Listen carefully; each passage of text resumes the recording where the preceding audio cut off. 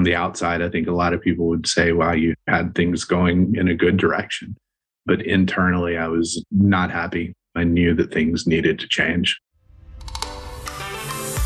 From Spa Dameron Tenney, it's the Prosperous Doc Podcast. Real stories, real inspiration, real growth. A show for doctors who are ready to improve their overall wellness in every aspect of life. Now here's your host, Shane Tenney.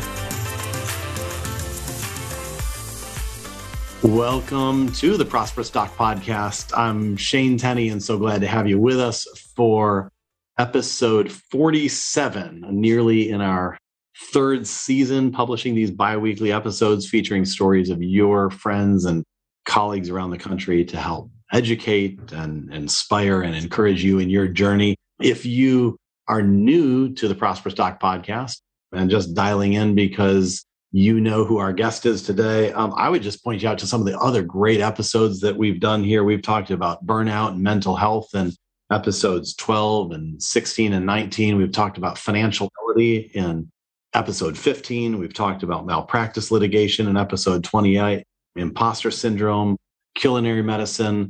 Today, we've got, I think, a really good topic on tap for you. For those of you that have listened to other episodes and have followed the podcast for a while, you may know that in addition to hosting the Prosperous Doc Podcast, my day job is serving as managing partner for Spa Dameron Tenney, a financial planning firm that serves the medical and dental communities. What you might not know, however, is that I haven't done this for my entire career. And in fact, early in my work as a financial planner, I found myself in a partnership that was really disappointing, frustrating, and embarrassing. And I had worked as an independent financial planner for a couple of years and had been invited to team up with two other folks, which was kind of flattering and exciting initially, but it was apparent pretty quickly that it was not a match made in heaven. We didn't use each other's talents very well. We didn't generate enough revenue. The overhead was too high. And after about 2.5 years, I realized I'd had enough and needed to make a change. And mind you, a change out of necessity, not a change out of desire. But as the saying goes, necessity is often the mother of invention. You know, we launch our careers with expectations and plans, only to find out that life generally has a curveball in there somewhere. And as we gain experience, we gain clarity on the path that we want to pursue, which often looks different than we had expected. Now, if you can relate at all to this, you'll enjoy the conversation we're going to have today with Dr. Michael Williams. Dr. Williams is a dentist and entrepreneur, business owner of his practice, and he's gone through his share of ups and downs and learnings to land where he is today. Dr. Williams is an active member of the ADA, the North Carolina Dental Society, the Academy of General Dentistry, is the past president of the Charlotte, North Carolina Dental Society. Michael, thanks so much for being with us today. Thanks for having me, Shane. Glad to be here. Yeah, well, I'm glad you're here too. Otherwise, it would just be 30 minutes of my monologue. So this is a huge help to both of us. Start at the beginning of your career. I know you're from Tennessee, trained in Alabama. What were your expectations coming out of your dental residency program at the beginning of your career? I think from the very beginning, I was excited about owning a business. That side of being a dentist, being an entrepreneur was always something that I at least verbalized and vocalized and knew was part of my future. I just didn't quite know what that all entailed.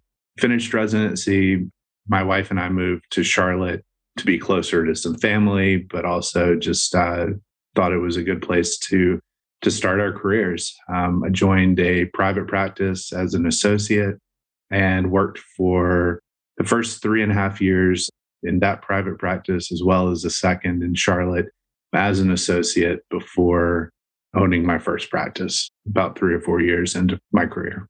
And you wanted to own your own practice because of all the great stories you'd heard, because you wanted the pressure, you wanted the control. What felt like the right jump there? What was the draw? Yeah, I mean, I think it's a combination of some of the dentists that I knew growing up. We had a few family friends that were dentists, and watching them own their own business, talk about the autonomy, talk about work-life balance. I think it's just the independence of working for myself and kind of charting my own path was always something that seemed admirable, that seemed exciting. Again, I kind of say naively, though, I had no clue what I was asking for. Okay. So it sounds like your early step was the one that a lot of dentists take, which is go work as an employee somewhere, learn the ropes, learn the market, those sorts of things. And then the step that you thought or that presented itself that felt like a right fit was, it sounds like kind of a partnership of some sort. It was. Yeah. Talk a little bit about that. What seemed attractive at that time?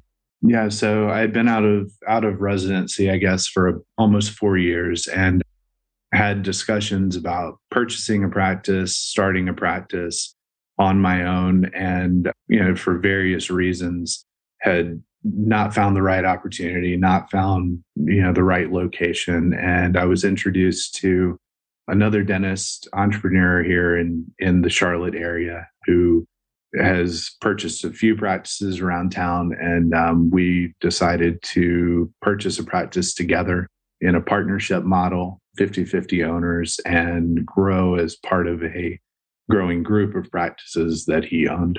This sounded attractive from a standpoint of I got to come do the dentistry, do the clinical nature of the work, and we had people in place to help run the practice and help do a lot of the business.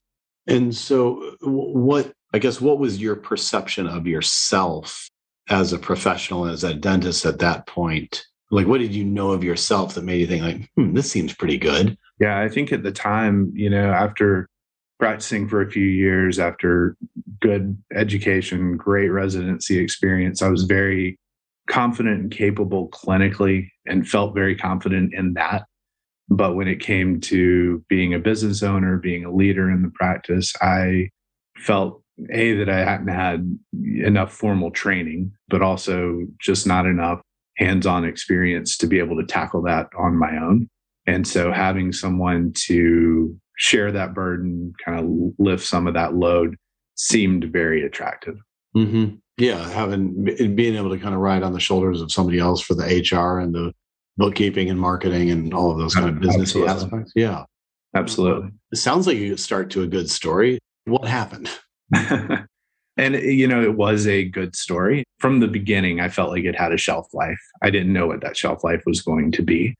I looked at it as a stepping stone to learning how to be a better businessman, how to be a better leader. And I think that as those happened, as I became a little more confident in my own abilities, the partnership became more strained. And so, kind of as you alluded to in your intro, it became more of a burden, became frustrating at times. And a lot of it was to do with the fact that I had just kind of outgrown that space. You started on this path with a level of commitment. I mean, you were joint owners. You were kind of aware even of yourself that I'm going to do this for a while. I'm going to learn some things, and then I'm probably going to be ready to kind of bite this apple by myself. I mean, is that kind of what you're saying? And I think there was a level of feeling that all along. Okay. I think there was a hopefulness that the partnership would turn into, something that had longevity, that had a lifelong. But I think there was a reservation from the beginning, kind of an acknowledgement that, hey, I'm outsourcing some things here that I want to be better at, the leadership, the business side of it. Elaborate on that a little bit. As you look back, how did you change? I mean, I think you described it as that you kind of outgrew the partnership yourself. Yeah. It was what it was. I mean, your fellow dentist was running a business that he'd been doing for a while. You outgrew it. So as you look back, how do you see yourself different from when you started versus, a couple of years later? Yeah, I think the overwhelming theme is me kind of embracing the leader that I was in really all aspects of my career in this journey. And I tell a story of back when I was an associate, even before the partnership, having a dental assistant that I worked with for a couple of years. We were at a continuing education event where she introduced me to a friend of hers as her boss. And at the time, I'd been out of dental school for a couple of years. I was an associate. In my view, I was not her boss. But I've looked back on that moment that she viewed me as her boss because I was the dentist in the practice. I was the person that she was directly working under. And at the time, I don't think I realized how impactful that statement was of my own kind of influence and leadership, even in that initial associateship. I could probably tell many other stories similar to that as I progressed through my career as an associate and then into the partnership, where regardless of how much I maybe didn't want to be in a leadership role, it was there, and I needed to just learn to embrace it. And so 2018-ish, I think I just got serious about embracing my role as a leader in the practice that I was in my partnership, honing in on the skills to become a better leader, similar in the way that we do with our clinical education. We love to brag and tout how many continuing education hours we get sometimes on techniques and clinical dentistry, but we don't put in the hard work to become a better businessman, leader, the way we do with our clinical. So that to me was a big turning point. So at that point in your practice, you obviously were becoming aware of kind of the de facto leadership that you had as the dentist, as the owner, the clinician. And so was the leadership awakening that was taking place inside of you just kind of a byproduct of your experience, or had you been doing any intentional development courses, coaching, see anything on leadership at that point? Yeah, I think at that point, it was more just de facto being put into leadership roles. I was also becoming, I think, more aware of my frustration in the partnership with things that were out of my control because of the number of people that were involved in running the practice. And so as that frustration mounted, I was internally asking, okay, why did this partnership seem attractive at the time? What is it internally about myself that made the partnership work? And are there some holes that maybe I need to fill for my own growth that would allow me to be able to do things differently? And so that's when I did, through some networking, through contacts and trusted advisors that I had, started looking into some business coaching, some formal business coaching, because I realized that was an area where I needed to put in some time and effort, the way that we do a lot of times with our continuing education from a clinical side. We love to take continuing education and tout the number of hours we spend improving our clinical skills, but we don't necessarily spend the equal amount of time on kind of improving ourselves and our businesses and ourselves as leaders. Yeah, but this, unfortunately, as I well know, you start down this path of developing and doing soul searching, and you end up coming face to face with the inevitable decision, which is, this is not a good fit. I need to make a change. And that's scary, right? It is. It's very scary. It's scary when you've gone down a course. And in my case, we bought not just the first practice, we ended up buying a second practice a couple of years later, had a large team and a large practice that was, in most regards, things were going well. We were humming along. We were making money. We were, from the outside, I think a lot of people would say, wow, you had things going in a good direction. But internally, I was not happy. I knew that things needed to change. And some of that was that soul searching that you just referenced. Yeah. Well, I'll tell you what, we got to put a quick break in here. And when we come back, I want to hear how you push the reset button and what happened next. Do you ever feel disorganized with your finances? Ever feel confused about the right strategy with your student loans? Do you wonder about retirement or how to determine if you have the right amount or type of insurance? The Prosperous Doc podcast is sponsored by Spa Dameron Tenney, one of the nation's premier financial planning groups for physicians and dentists. Their website is a host of information available to you for free. Information under their financial resources tab at sdtplanning.com. It includes information and guides for residents and fellows. There's instructions for understanding and tabulating your net worth. There's all kinds of information around retirement or improving the health of your medical or dental practice. In fact, if you'd like to speak with a real financial planner who has expertise in working with physicians and dentists around the country, there's even a link on there where you can request a real conversation at no cost to you. So check it out today, sdtplanning.com, and click on the section labeled Financial Resources. It'll be a great resource for you, and you can start giving clarity to your financial future today.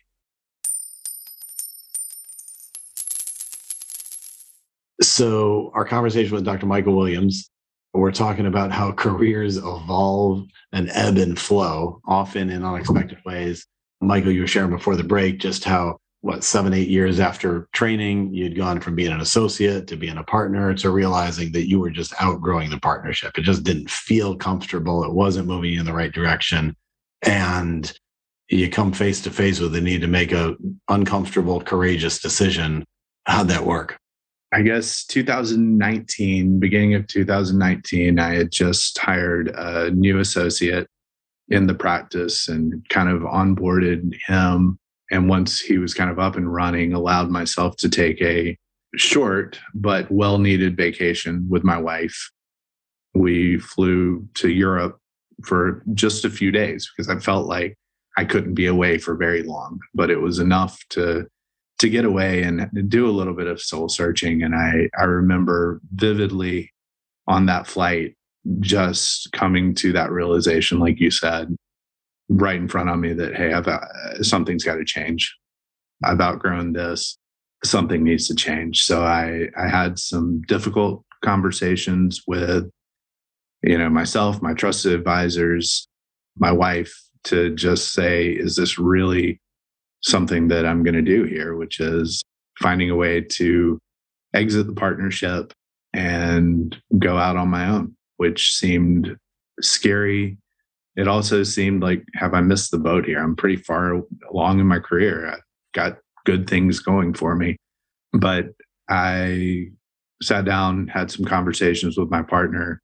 We went through multiple iterations of how we would sell stakes in the partnership, partial ownership, full ownership. We went back and forth a lot. And to be honest, it was difficult. It was messy. It was stressful.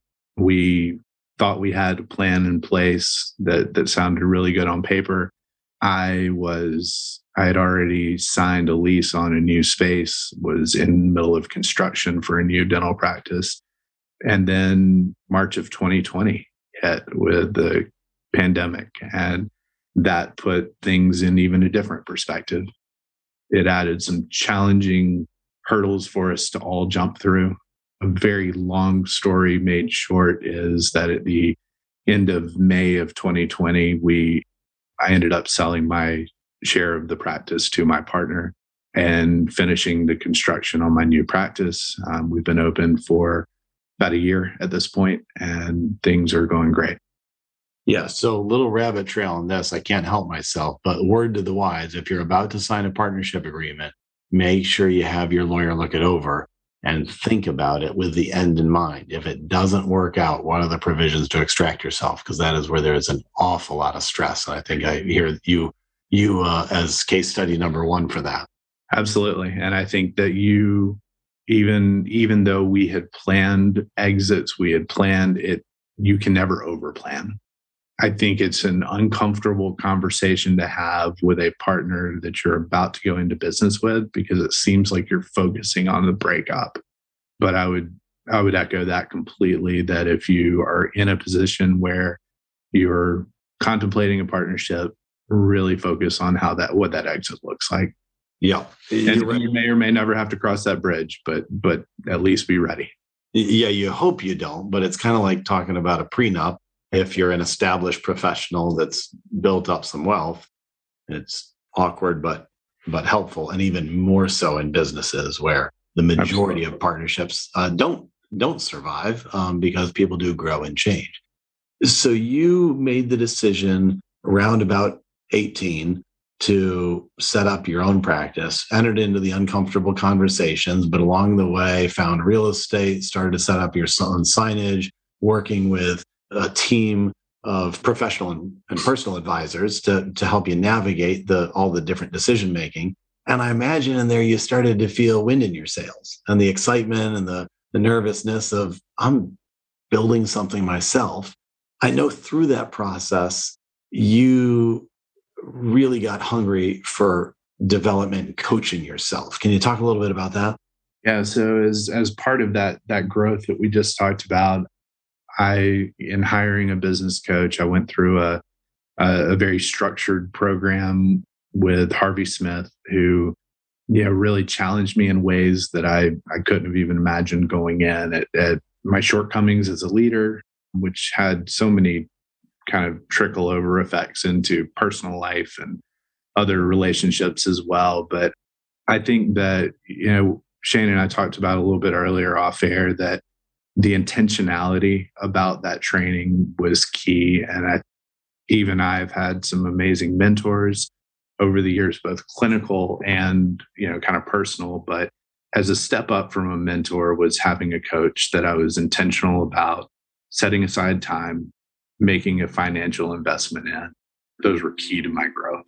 You found a professional coach that you paid money to, dental specific or just business and leadership? No, he does leadership coaching for executives, entrepreneurs. I don't remember exactly how many dentists he said he had coached, but I know it was less than 3.